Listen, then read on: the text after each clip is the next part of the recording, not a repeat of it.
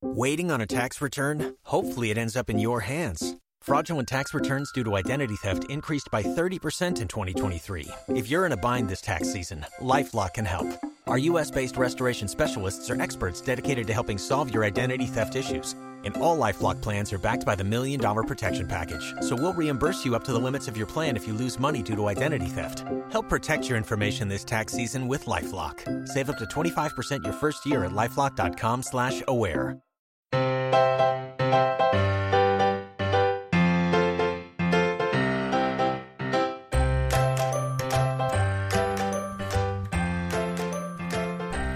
Hi everybody, welcome to episode 381 of the Professional Book Nerds podcast, presented by Overdrive.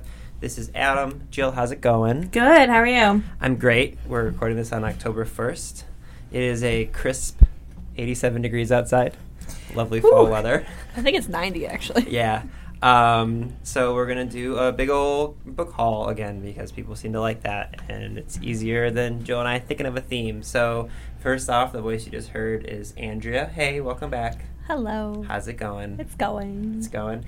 And then the other person who hasn't been on in a long, long time, and that's our fault, not hers, is Rachel. How's it going? It's going well, everyone. Thanks for having me back. Yeah. So, again, we're going to probably do more of these just because it's fun to talk to all the people who normally came on in the past. And everyone else seems to, looking at the stats, people seem to like when we're just like, here's a whole bunch of books. So we're going to do what we always do when there's four of us in these rooms. We're just going to go around and let everyone kind of talk about books. Jill and I may have less than you guys because like that's okay. Told everyone what we were reading. But I have some that I sort of like just started that I can maybe talk about. So no pressure, Andrea and Rachel. It's all on you. It's all on you guys. Which one of you would like to start? Either of you? Well, you're staring at me. So I am. Well, that's just because we're in the same room with each other. There's two rooms. All right, yeah, go ahead. You can start with a book. So I won't talk about it too much because it just came out and you just posted your interview with Sarah. But I started reading The 10th Girl. Mm-hmm. And as I told you yesterday, I was only 3 chapters in and already had the most messed up nightmares. It's so good. It's so spooky. And it's very creepy. And I don't understand what's happening, but I just know it's bad juju. You won't for a little while. For people that might not have listened to the interview that we had with Sarah Faring, it's like a gothic kind of horror, haunted housey, school type of a book, but it's set in Patagonia, which is really creepy. So, which I had to look up pictures to get more of a visual. It's very pretty. Yes, it's like very blue. Yes, they're very blue ice. It looks like it's photoshopped, but it's not. It's nature. Okay, so would you like to tell people, like, so far we're at? So now I'm 5 chapters in. Okay. And it's still very creepy. No bad dreams last night. I think my problem is I'm reading it as an ebook, and I read it while I am nursing my youngest daughter to sleep. So I'm sitting in a dark room, reading on an ebook in dark mode, and it's just very atmospheric. So at 2 o'clock in the morning, it's also like I'm going to get attacked in the hallway on the way back to my room. There's also something that happens in one of the early chapters that is not unlike nursing, where that involves some spooky things that I could see why you would be having creepy dreams. Okay. I'm trying to not give away. It's probably not the best book to read when nursing in the middle of the night, but it's what I went with, and it's doing it to myself. Yeah, that's fair. So everyone should read that, especially since it's October. So. Okay, Rachel, you want to talk about one? Since we already talked about that a lot in the whole interview with Sarah. Yeah, sure. I feel like I've talked about a Patti Smith memoir every single time I've been on this podcast, and I'm excited to be doing that again with her newest book, Year of the Monkey, which I finished in 2 hours last week, the day it came out. My God, what? It's a shorter book, and I ripped through it. I love her so much. And this one, if you're a fan of just kids and M Train and her writing in general, you'll love this one. But it's a little bit more compact in the sense that it takes place over the span of 1 year, and that year being 2016, which we all know was a bit of a difficult year. And that was the year that Patti Smith turned 70, and she lost one of her best friends, Sandy Pearlman. So it's a mix of her writing about her dreams and her reality and her sort of creating a new reality that everyone is forced to live in with all the political turmoil. And then she had a lot of personal stuff going on. So it was really cathartic in a sense, just reading about a lot of the feelings I bet a lot of people have been feeling or have felt in their life. And I mean, her writing is just so beautiful. So it's only someone like her can take that sort of pain and sorrow and make it sound, lyrical. Yeah. So it was really wonderful to read. So I would highly recommend that to anyone who is a fan of hers or a fan of punk music or just anyone that lived through 2016 in general. So I don't think we have a lot of listeners who weren't around in 2016. Yeah, so that's one I would definitely recommend. That's been probably the best nonfiction book I've read so far this year. Nice. I would say, yeah. Mm-hmm. Yeah, no baby book nerds listening. No baby book nerds reading Patti Smith. Beg to differ. Oh, okay. Yeah. On the way to daycare today, I was playing the podcast, and Reese was in the back seat, and she's 7 months old. So Listen, you don't have to suck up to us because you're already our friend who comes on the podcast. But thank you for listening. That's awesome. just saying. That sounds really, really good. Jill, do you have some books as well? I do. Okay. No, I do. So I actually last week, I feel like that's hitting the thing weird. Okay. So yeah, when we were talking about September books or October books, I mentioned how I was in the middle of The Institute by Stephen King. Yes. I actually finished it. It was really good. Is it? It was really good. Yeah, and it's one of those books, I know whenever I talk about Stephen King, people are like, oh, I don't really like his horror stuff. It's not super graphic horror. It definitely is more kind of spooky, atmospheric, kind of about what is happening. So I highly recommend that. And then I did start Wayward Son as well. And are you okay? Still not emotionally prepared for it, but it's kind of fun to be back in that world with those characters. Mm-hmm. They're going on a road trip in America, which, I mean, hello. Yeah, who doesn't love that? Baz and Simon on a road trip in America. I'm saving it for, I'm gonna take a lot of time off in November and December, and I feel like that's because much like you, I feel like I want to be home in my own house, feeling my own feelings, where no one else can see me when I'm reading that. Mm-hmm. Yeah. That's why I haven't read the Testaments yet. So I also really like that one, but I can understand that as well. I'm saving that one for my time off around the holidays. That's fair. Where That's I can fair. stay home Just if needed. Be a puddle if you need to be a puddle. Yeah. Oh, that's awesome. All right, I have a couple. So I just started one last night called Monster She Wrote, and it's nonfiction, and it's the women who pioneered horror and speculative fiction. This is by Lisa Kroger and Melanie R. Anderson, and it literally goes from, like, everyone probably is familiar with Frankenstein and it being written by, Mary Shelley, and it being like the start of kind of horror as we understand it. But this goes even further back to like the 16 and 1700s with like this woman known as Mad Madge, who was like they jokingly call her a Kardashian before there were Kardashians. Like, she was in this, she was in society, and it was like, everyone was expected to be prim and proper, and like she actively was like bawdy and very raunchy, and like people would talk about her, and she wanted them to talk about her. So like she would wear ludicrously revealing clothing, and like she was writing all of these stories that kind of became like what we understand as Gothic stories, and then it just goes from her, and it goes all the way through to modern authors like Helen Oyeyemi and like all these people, and it just basically is like a history of all of these badass women who wrote horror and speculative fiction. So it's really fun. It's a good book to like take in chunks, because much like any books like these, like there's chapters about each of these women, so you can sort of like learn all about one or two of these people that you may not have known about, and then go about your day and then come back to it. So it's really, really good, and the cover is awesome. I think I put it on our Instagram story, but yeah, Monster She Wrote is really, really fun. So if you are in that mode and you want to talk about ghost stories and horror and like creepy science fiction during October, it's a good book. Andrea. So my next one is a little nonfiction. It is nonfiction. It's a little nonfiction. It's tiny. So it's titled "It Ended Badly: 13 of the Worst Breakups in History" by Jennifer Wright. And this story, or these stories, are so messed up. Like, Emperor Nero basically murders everybody he had an affair with. Well, sure. Yeah, that one ended. They really cover bad. that one. She covers Henry VIII and his, all his breakups.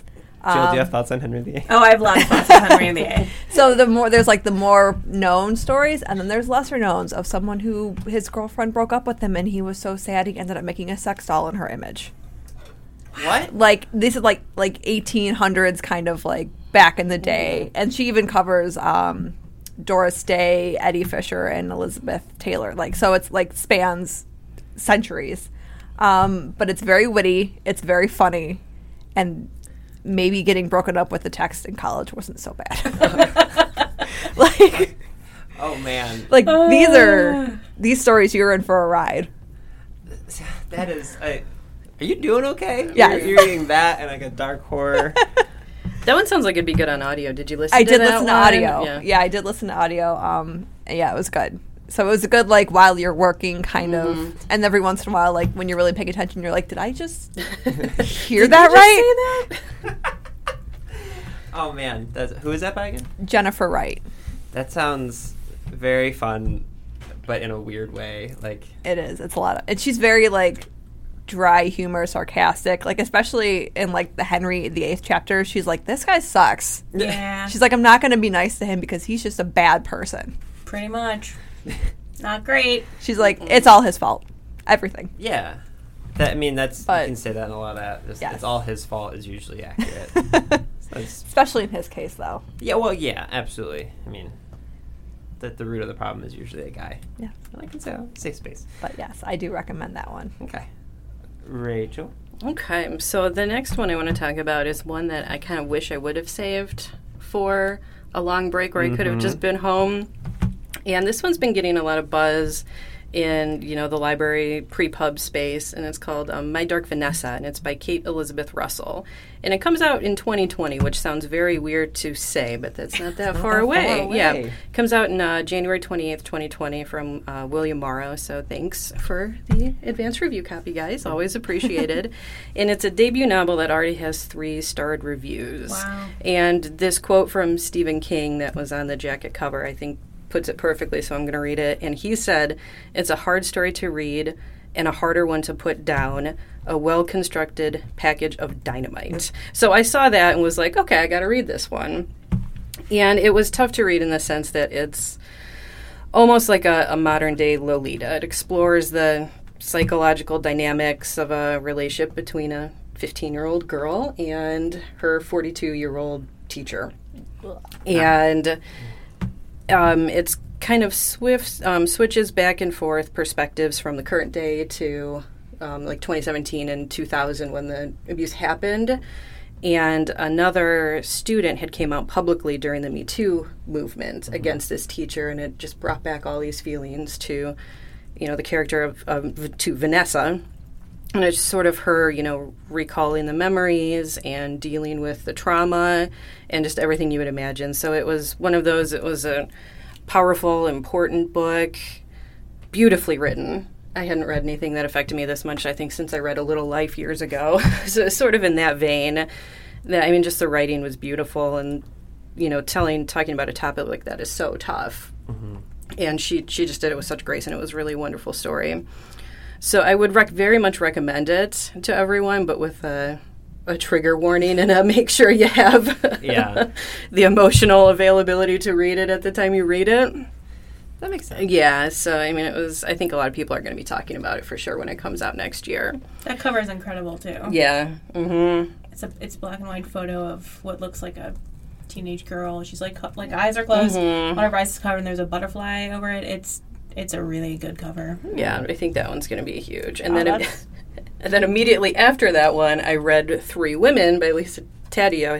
I don't know if I'm saying that. Taddeo. Yeah, and that one came out in July. So then after, which that one I had a little bit of mixed feelings about. I liked 2 of the stories. 2 of the 3 women she talked about.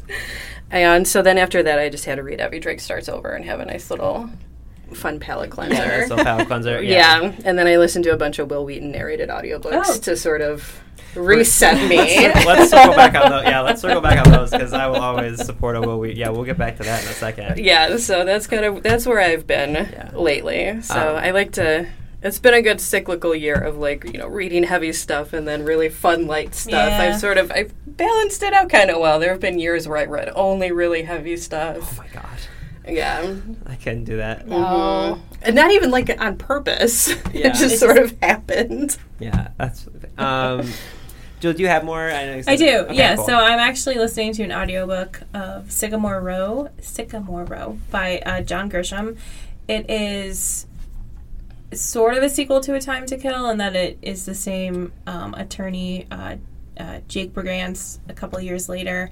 And in this one, it is an older white man kills himself, and the day before he died, he changed his will and left it to his black housekeeper and, like, cut all of his kids out. And so, of course, kids don't really like that part for a lot of reasons. Not great. When you're in the South in the 1980s and rich white man leaves all of his money to black woman, there's problems. So, I don't know. I've been on this, like, John Grisham kick recently, and I forgot. I like them. I like legal sort of thriller type things, and his books are pretty quick and easy to read. So I'm enjoying it. It's long, though. I didn't realize how long it was when I got it, but working my way through that one. Do you remember if I talked about the Goblin Emperor?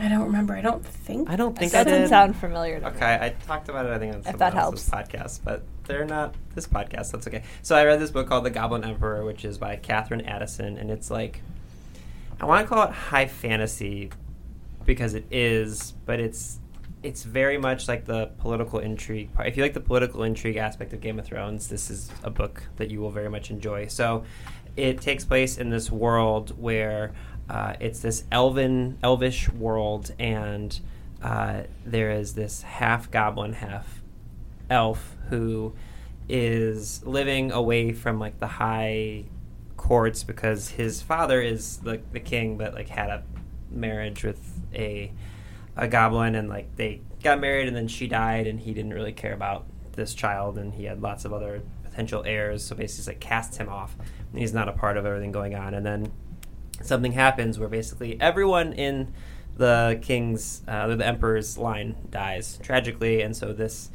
half goblin gets thrust as the emperor, and he goes to this place where he knows nothing really about the high court and what's going on, and it's all about his, like, day-to-day life, where, like, the first day he gets there, he has to learn, like, oh, I have to be dressed in all of these ludicrously insane clothes, and, like, it's not normal for an emperor to go to a funeral for all of these lesser known people who no one cared about, but he wants to do that. And, like, it's just all of the day-to-day stuff that he has to endure to go from being sort of like a laughingstock who no one trusts, and they're just trying to figure out a way to get rid of him, all the way to, like, kind of becoming a respected emperor. And, like, it's at first you meet so many people, and Catherine Addison has built this world that's so rich and intricate that, like, they even make jokes where they'll explain all of these courtesans and all of these, like, dukes and people that you've met, and their names are all ludicrously long, and, like, even, like, in the part, like, the emperor's like, well, I'm never going to remember that, almost as, like, he's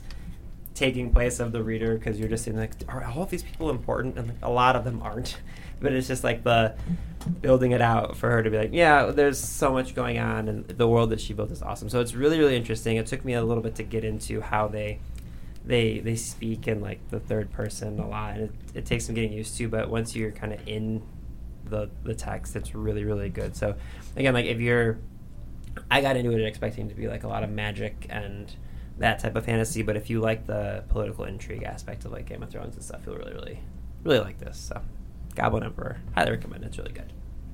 Different than the Goblin King? That's what. Okay, thank you. Thank you. I know, it's not the Goblin King. If you like the Goblin King from the Labyrinth, you should read Winter Song by S.J. Jones. Does he dress like David Bowie? That's yes, all I need to know. Like, literally, the Winter Song is basically, like, the description of it is, like, the person's like, I love the Labyrinth and not Princess Bride, but Beauty and the Beast. So I wrote a book about it. So, yeah, That's fair. Winter Song is awesome. You can go ahead. Okay. So I'm going to do another nonfiction. I've been on a nonfiction kick lately. I don't know why, but I have. So this is titled "You Are an Effing Awesome Mom, So Embrace the Chaos, Get Over the Guilt, and Be True to You" I think I know why you picked that one. by Leslie and Bruce. So Leslie is a mom of 2. Her daughter Tallulah is 4, and I don't know her son's name, but I think he's like 1. Tallulah is a great name. That's Yes. his name. My favorite. So I follow her on Instagram, and apparently she introduced Tallulah to Bonnie Tyler's Total Eclipse of the Heart, and Tallulah hates it so much that occasionally Leslie will just post videos of her singing it to Tallulah, and she's just in the backseat crying like, "Mommy, stop." Wow. Anyway, That's good parenting. I like it. no, you have to survive. That's how you survive. I'm kidding. It's good parenting. So she wrote this, and it's a very straightforward, don't be so hard on yourself, mom kind of book. She writes this, one of her stories in the chapter of "You Won't Get a Divorce," probably, is about how she threw her husband's cell phone out the window just because she was so annoyed with him. But they're very, honest, true, comforting stories of, don't live your life by Instagram, embrace your new body. You're not doing this wrong. When a good cry becomes a tsunami. So, and for any of my mom friends listening, cover your ears because this is what you're getting for Christmas. But yeah, I love this. I love her, and I just love the book and the way she writes about motherhood and not being so hard on yourself, because it is hard. I believe you. Yeah, I'll take your word for Yeah, it. I know. Speaking to non-parents in the room, Yeah. but All of us are just quietly nodding, okay, who's gonna? the moms who are listening get it, Yes, and we have lots of those. and you do have lots of. Just not in this room. So that's my little. Okay, I like it. Thank you. Yeah, Rachel. Okay, the next book I want to talk about was really fun. It's The Warehouse by Rob Hart. Did anyone read that? No, or but hear I about that? wanted to, so. Yeah, it was good. The film rights were actually sold to Imagine Entertainment and Ron Howard, so it's going to be made into a movie next year, which I was picturing the movie the entire time I was reading it, so I'm excited for that one. It felt a lot like a Black Mirror episode, too, so any fans of dystopian fiction would love this one. And it's sort of a Big Brother meets Big Business type book, where it's about this character Paxton, and he works for this company called Cloud, which is sort of like an Amazon on steroids, that they basically now own everything in America.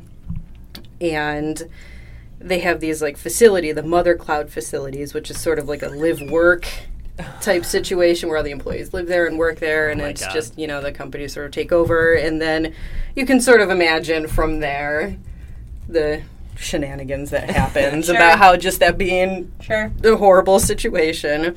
But the writing was really great, and it was one of those, I'm sure you're sort of imagining. I thought it was going to be kind of predictable in how it played out, but it wasn't. There was a lot of what I thought were interesting turns and ways they took it. So I would definitely recommend that one, like I said, to any dystopian fans, and we can all read it and then discuss the movie after it comes out, too, and I think it's going to be one of those. But yeah, that one was good. And then another one I read that was sort of in a similar vein, both of these came out in August, was First Cosmic Velocity by Zach Powers. And that was, the Warehouse was sort of like a near-future dystopia. First Cosmic Velocity was like an alternative history type book. And it takes place during the 1960s space race in the Soviet Union. And the premise was sort of that the Soviet Union covered up and lied about everything they did, and that they would recruit twins as the cosmonauts, and they would send one of them up into space to die, and then the other one would stay around and pretend to be the returned hero. Wow. Did they flip a coin? Who goes to space to die? Who gets to stay here? Is that disgusting?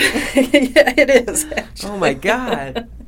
So it was sort of like a play on the absurd politics of the Khrushchev era, and I don't know if anybody watched Chernobyl on HBO and how they sort of covered things up. Yep. And it was one of those, he managed to write in a lot of humor in this book that's, about this horrible idea about one twin goes to his death to, make the motherland look like they're winning the space race. It was really well written, and I enjoyed it a lot, and I'm looking forward to anything else that Zach Powers writes. I feel like that could be a conspiracy that people would believe. Yeah, it was kind of like that, too. Like, there are people that I was like, if you told me that this actually happened, I wouldn't... Yeah. I wouldn't discount it right away. Yeah, so I was like, does he know something? That is amazing. Yes, it was a really fun book, and that one has a great cover, too. That was actually how I picked up on it. I was like, I gotta read this. It is wild that how often, don't judge a book by its cover. I do that all the time. And all of us do it all the time. And obviously. Yeah. I will absolutely pick up a book based on a cover. Mm-hmm. Yeah, 100%. I mean, that's also the reason why, if you look at covers, if you really look at a lot of covers all in one place, they just look so similar. I was laughing. Mm-hmm. I looked at, Jill and I did our October books last week. And the ones we're most excited about, and a lot of them are darker books. Mm-hmm. And so if you look at the covers back to back to back to back, they're all just black with very shockingly light colored writing. I'm like, God, this is all. Oh yeah, book cover trends are totally a thing. Did we talk about that when there was big word? I feel like we had a conversation about this either earlier this year or last year where there was some absurd trend. I don't know. Right now, I know there's stuff about illustrated romance book cover trend, and then. Was it last year where there was a trend of sort of vintage font? Yeah, and the pastel colors and the vintage fonts. Yeah. Mm-hmm. Yep. I know there's a couple with snakes right now. Yeah. Mm-hmm. Mm-hmm. Bardugo has a snake on her. Yes, there was. I was thinking of that one. Serpent and the Dove, I know, has a snake. And I know I've seen a couple with... There's a book called The Snakes that's really popular in the UK right now that has snakes on the cover. Yeah, I just finished Serpent and Dove. It's very good. I talked about that last week, so I won't bring it back up again. I've got it on hold. It's good. You'll like it. Because of you. Aw, me. Well, probably my Goodreads or the podcast? No, you slacked me. Remember I screamed She's about right. it? This is all happening. Mm-hmm. This is all happening. Yeah, I do remember that. Jill? Yes, I have one more that I have not yet talked about. All right. I don't think I talked about it. Did I talk about Boy Erased? No. Okay. So I read Boy Erased by, I think it's Gerard Conley. This was a movie that came out a couple years ago with Nicole Kidman and Russell Crowe, and it is a memoir about his time in a what are they? Now, the conversion. Thank you. Yeah. Conversion, the gay conversion. He was sent away after coming out to his parents. They sent him away to one, and so he writes about that. And I listened to it on an audiobook, and the timeline is a little disjointed, and I'm sure that is entirely intentional, but he sort of flips between multiple timelines, and it was somewhat hard to keep track of being now where are we in time again? But overall it was really good, and seeing the inside of sort of how those conversion facilities work is really terrifying and scary, and he kept information, or he went back and got it later to sort of verify some of what he was talking about. I highly, highly recommend it. Yeah, I enjoyed that one. I listened to that on audio around the time the movie came out, I think. Yeah. Nice. That does sound really, really good. I don't know if I've ever talked about this book or not, but it's not new, but it's still wonderful. Life Among the Savages by Shirley Jackson. When people, it's October, so spooky season, as we've been saying. When people think of Shirley Jackson, they think of We Have Always Been in the Castle and Haunting in Hill House, or no? Yeah. Yeah, right? Yeah. That's the actual name of it. So she's obvious, and she's actually in the other book I was talking about, all the women of horror. But she also wrote several books, and the first one being Life Among the Savages, where she basically just has this incredible sense of humor, and she writes about her everyday life in a sense that's just people saw her and see her as this a huge literary figure, which obviously she is, but she's also a mother trying to manage a household, and she's really, really funny. So they had this huge house that was old and noisy and full of people, and her and her husband moved in with, they say, their 2 children and their 5,000 books. And it basically is just her daily life of trying to deal with broken furnaces and cars that won't start and bullies at school, and her husband, who she loves and adores, being just wildly oblivious to all the things that she does on a daily basis to run their household. And it is just this super kind of unique and funny take on everyday life, and she wrote a couple different books like this, but it's funny to go into it if you don't have any idea that what you're going to get, because it's Shirley Jackson, and Life Among the Savages certainly sounds like it could be like a horror story, but it's not. It's just children. Yeah, well, children are the savages, exactly. It's very, very funny, and if you're a fan of Shirley Jackson, you've never read any of her like autobiographical stuff, you really should check it out. It's great. So, and they lived in rural Vermont, which feels exactly where I would have assumed. Feels picturesque. Yes, that was part of the reason they moved there. So, do you have more that you'd like to talk about? I do. By all means. So this one actually was a listener recommendation to me specifically. I felt real popular. What?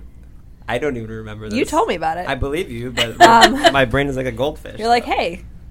So this is Into the Drowning Deep by Mira Grant. Yes, okay. Yeah, you remember it now? Yes, it's coming back to me. So this is also kind of horror-ish. So there's this company called the Imagine Network, and they make mockumentaries. So it kind of, and what they make sounds like something you'd find on like the Sci-Fi Channel, like Bigfoot, aliens, those kind of things. So 7 years ago, they were making a mockumentary in the Mariana Trench, and things went horribly awry, and everybody died, and they could never find the bodies, and the ship just kind of, they found some, I think the Navy found the ship, completely deserted, and also kind of a bloodbath. So nobody knows what happened. So 7 years later, the sister of one of the women who was on the ship signs up for the take two, if you will. No, thank you. Sure. And they also have a scientist on there who specializes in mermaids, because that's what the mockumentary was about. It was about mermaids. And there's a couple other people there, and they were like, oh, yeah, we beefed up security, we fixed the boat, it'll be fine, and things are not fine. Yes. Things are not fine. Things are not fine. This is not Ariel we're dealing with. These are, like, hardcore, mythical, eat your heart, tear out your throats mermaids. Like the ones from at the very end of Cabin in the Woods. Although that's a merman. That's a merman. That's a merman, sorry. But yes, along those lines. So people start dying, people start seeing things, and everyone's like, oh, this is real. This is not a joke. We are actually, like, fighting now for our lives against mermaids. On top of all of the things that are in water, I love the ocean, but I have such a deep respect for deep, deep water. Like, I don't want to. Nope. Are you kidding? There's, like, if you're down there, guys, there's so much water above you, and that's not where water is supposed to be. It's not even that. There's, like, creatures down there that we don't even know about. Yeah. And we'll have to bring when I respect their space. Right. Yes. I'm You not going stay there. there. I am not going anywhere near there. Christine and I have had like hour-long conversations away from the office about how octopi are just aliens. It's 100%. Did you see the video that was floating around? There's an octopus Floating around. Where he's dreaming? The dreaming. Yes. Changing colors? Yeah. Yes. I saw that. So for people who haven't seen it, there's a video of an octopus that's like in captivity, and it's sleeping, and they assume it's dreaming because while it's sleeping and unconscious, it's just changing colors like octopi can do. But it just is one of those things where it's like hauntingly beautiful, but also those Why things. are you changing Well, colors there was- right now? I saw on Twitter there was an article. These like scientists found this. It looked like a snot rocket Yes. of like this animal. You And know, it was just in someone's bare hands. I'm like, put it back. Yeah. They're like, we've never seen this before. I'm like, put it back in the water. Put Yeah. it back. I've seen Like- so many horror movies that start Yeah. this way. Gosh. Leave it alone. But- It probably didn't even know we exist, and now it knows, and now we're all doomed. Yeah, now it's super nose, and now it's angry. Yeah. And now it's going to go tell its friends, and they're going to get angry. Yeah. 10 years from now, when that thing's fully grown, it's Yeah. coming back. Yeah. Yeah, you know what else looked really cute when it was a baby? Demogorgons. Yeah. See? Stranger Things. Rachel, do you want to talk about more, you think? Nothing major. The book I just started was How Not to Die Alone by Richard Roper that came out earlier this year. I'm heading to the UK for our UK seminars in a couple weeks, so I wanted to read something based in London. And this one is really charming and cute so far. It was labeled as good for fans of Eleanor Oliphant is Completely Fine, which I loved.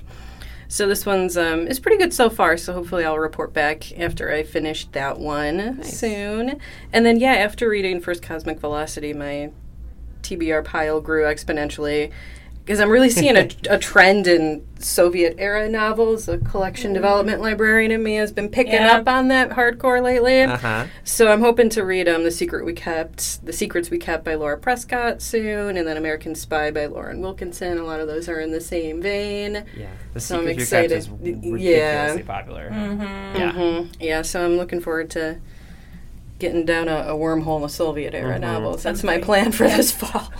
That sounds wonderful. I'm pretty into it. Yeah, I'm into it. So Extremely. that's where I'm heading. Oh, that is amazing. I just started one this morning that I will give a shout out to our CEO, Steve Potash, who set up something for Jill and I. He met a local author to us in Cleveland named Barbara Marlowe, and it's nonfiction, and basically Barbara was looking at the news one day in the early 2000s, or like a little bit later than that, but and she saw this picture of this young Iraqi girl who had been severely burned in an IED explosion, and the young girl's name is Tiba, and the story is about how she felt just compelled for some reason. She saw this picture and she couldn't get it out of her mind.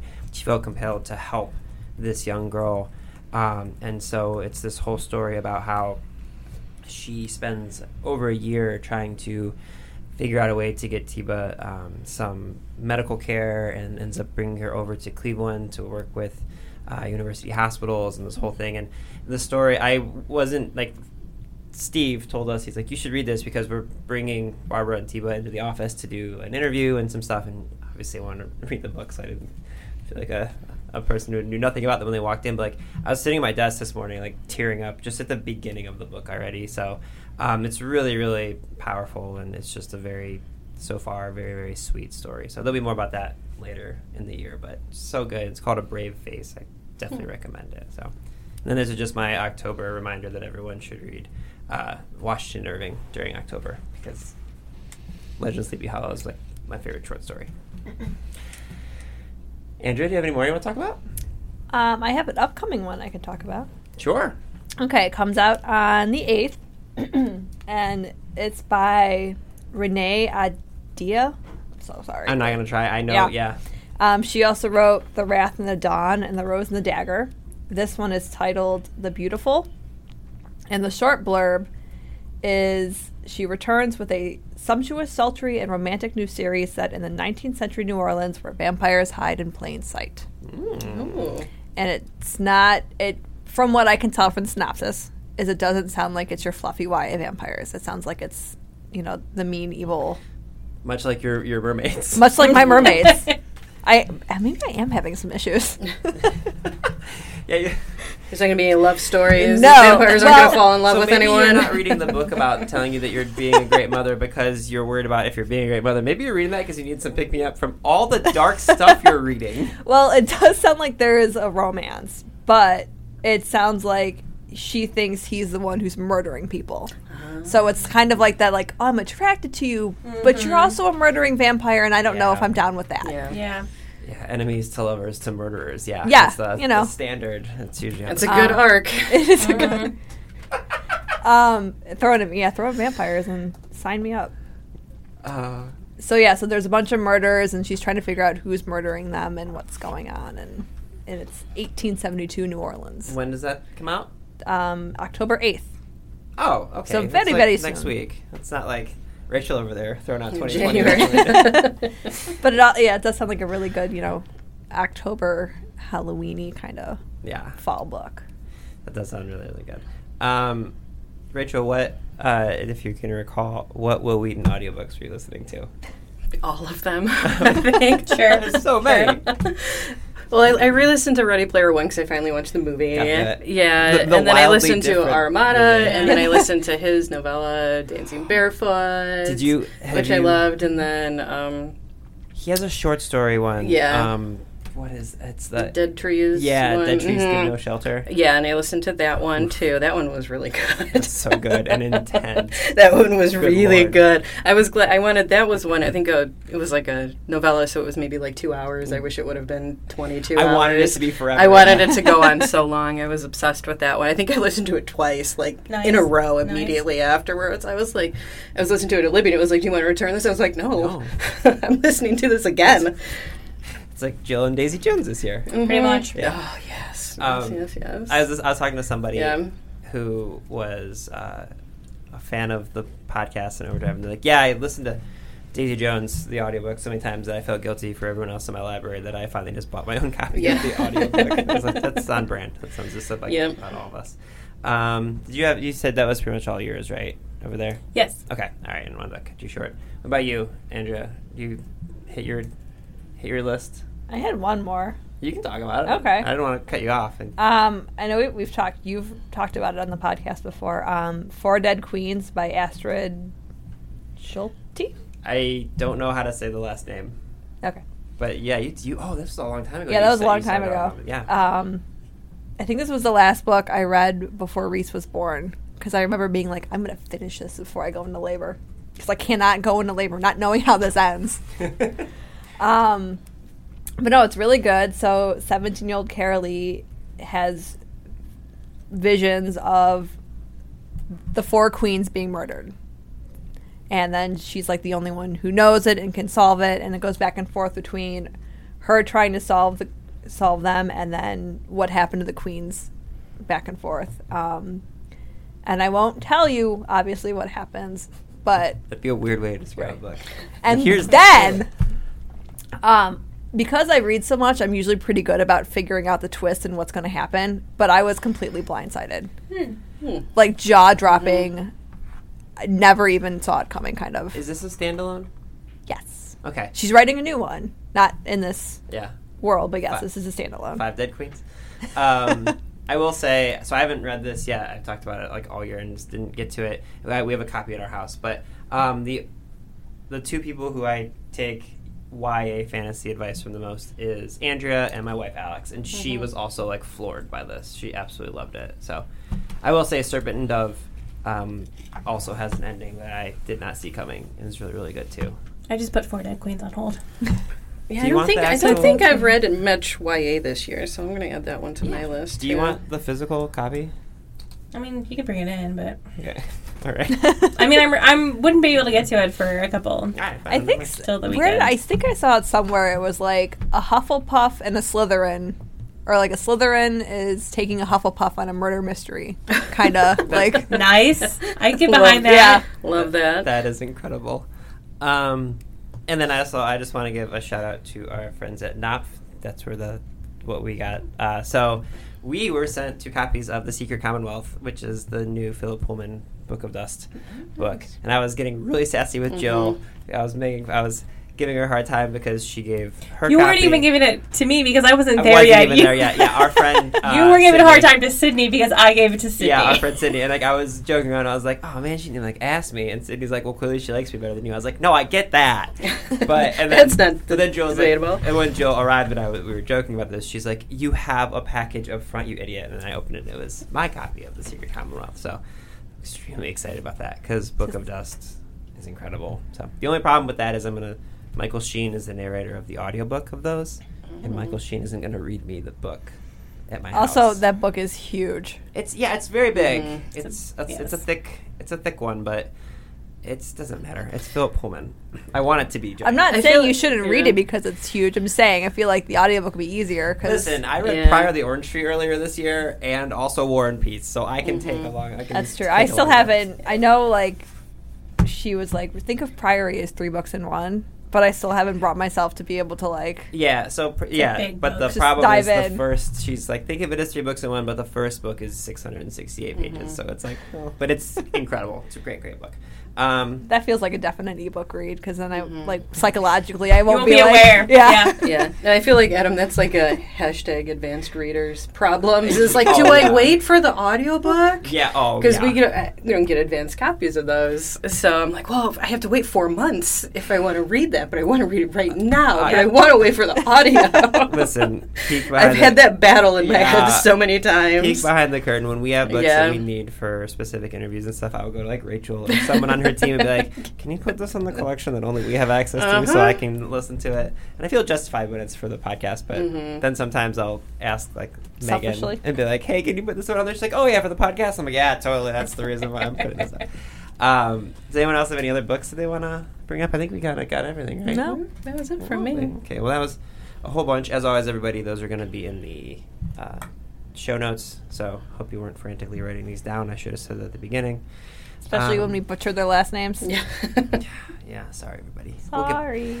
We'll get better at that eventually. Okay, all right. Well, thank you, ladies, for joining us. Yeah, thanks for having me. Yeah. And I hope you guys all enjoyed this episode of the Professional Book Nerds podcast. Readers can sample and borrow the titles mentioned in today's episode from overdrive.com, and our library friends can purchase these titles in Marketplace. Professional Book Nerds is proud to be an Evergreen Podcast signature program. To learn about other Evergreen podcasts, visit evergreenpodcasts.com. Our podcast is produced, recorded, and edited by Adam Sokol and Jill Grunewald, and presented by Rakuten Overdrive. For more information, visit professionalbooknerds.com.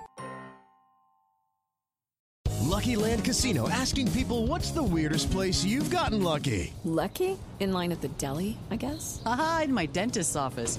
More than once, actually. Do I have to say? Yes, you do. In the car before my kids' PTA meeting. Really? Yes. Excuse me, what's the weirdest place you've gotten lucky? I never win and tell. Well, there you have it. You can get lucky anywhere, playing at LuckyLandSlots.com. Play for free right now. Are you feeling lucky? No purchase necessary. Void where prohibited by law. 18+. Terms and conditions apply. See website for details.